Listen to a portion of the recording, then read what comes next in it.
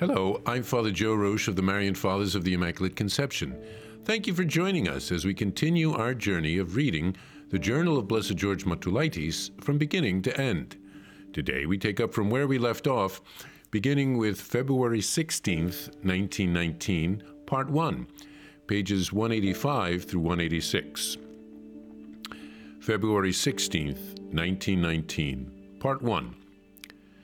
During the past week, I have had a great deal of work, trouble, and grief about Father Friedrich Muckermann's case.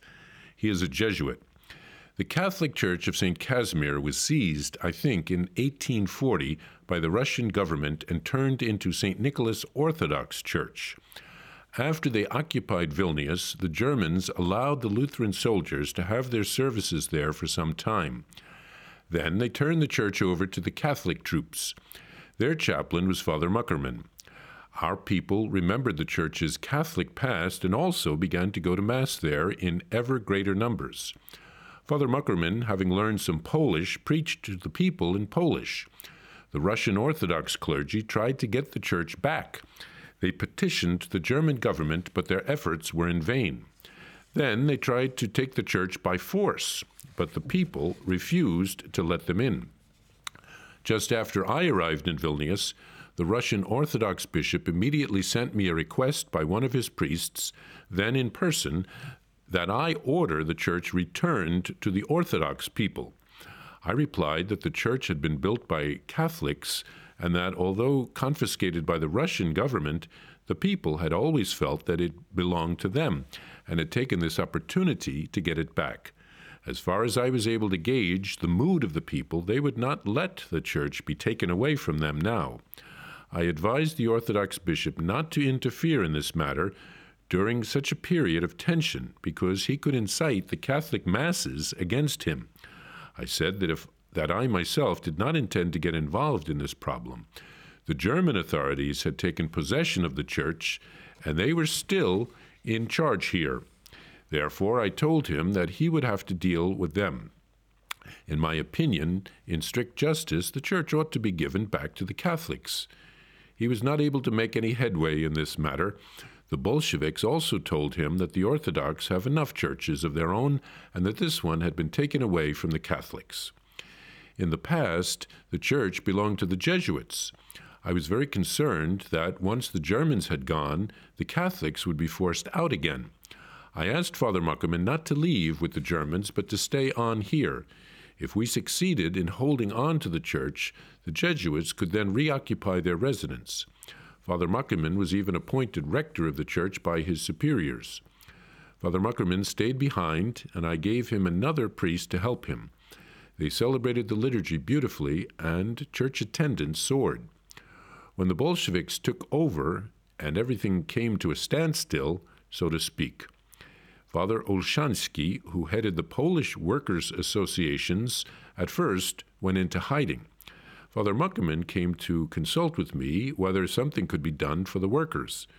We were both interested in putting the building near the church to some good use. I advised him to find out if the Bolsheviks would hinder his work or were inclined to let him alone, at least in the beginning. I asked Father Muckermann to be guided solely by Catholic principles and to do Catholic work, setting aside politics and nationalism. I told him that, as far as I could see, if he labored in a Catholic spirit, all would go well. The people had had enough of these nationalistic feuds. We both agreed that the thrust of his work would be purely religious, cultural, and economic. At the beginning of this entry, Blessed George writes of the trouble he had dealing with the case of Father Friedrich Muckermann, a German Jesuit who worked in Vilnius from 1915 through 1919. He began there during the war and the German occupation. He was a gifted preacher and very talented in his pastoral ministry.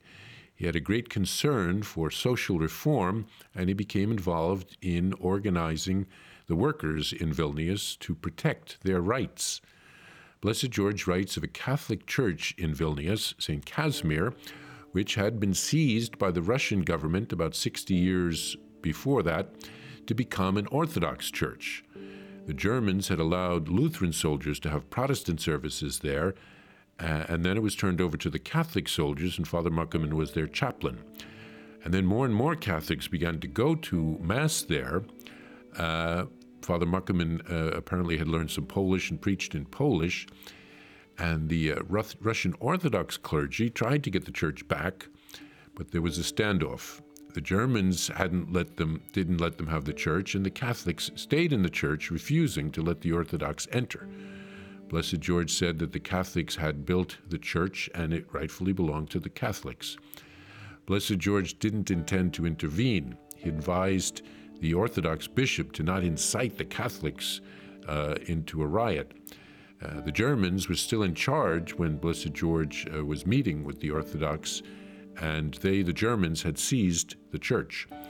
The Bolsheviks also sided with the Catholics when they took over. The church had previously belonged to the Jesuits.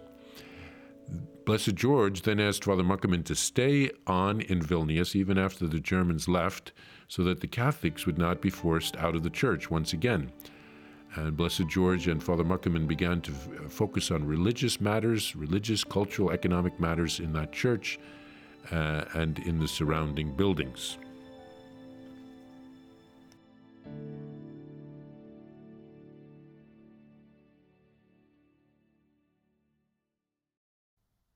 Need a miracle? Here's a prayer for a special grace through the intercession of Blessed George, which has received ecclesiastical approval. In the name of the Father, and of the Son, and of the Holy Spirit, Amen. O God, our Lord and Father, you surround us always by your care. Receive our humble petition, and through the intercession of Blessed George, who suffered so much for your glory and for the increase of your kingdom here on earth, grant me the grace, and here mention your intention, for which I ask you with confidence, promising to live from now on with greater fidelity to your commandments. Amen. Our Father, who art in heaven, hallowed be thy name. Thy kingdom come, thy will be done, on earth as it is in heaven. Give us this day our daily bread, and forgive us our trespasses, as we forgive those who trespass against us. And lead us not into temptation, but deliver us from evil. Amen. Hail Mary, full of grace, the Lord is with thee. Blessed art thou among women, and blessed is the fruit of thy womb, Jesus. Holy Mary, Mother of God, pray for us sinners, now and at the hour of our death. Amen. Glory be to the Father, and to the Son, and to the Holy Spirit, as it was in the beginning, is now, and ever shall be, world without end. Amen. To receive a Blessed George prayer card, or to report graces received through the intercession of Blessed George, please visit us at thedivinemercy.org/journal. That's thedivinemercy.org/journal. Blessed George, pray for us. Jesus, I trust in you. Please follow or subscribe to this podcast to receive the latest episodes and updates. If you have been blessed by this podcast, I invite you to leave a review. Reviews greatly improve our podcast ranking and will help spread this podcast to other people throughout the world. Thank you, and God bless you. Are you a Marian helper? Join our Spiritual Benefit Society and start sharing in the graces of all the daily masses, prayers, and good works of Marian priests and brothers all over the world. Sign up is free and easy. Simply visit micprayers.org. That's micprayers.org. Thank you, and God bless you.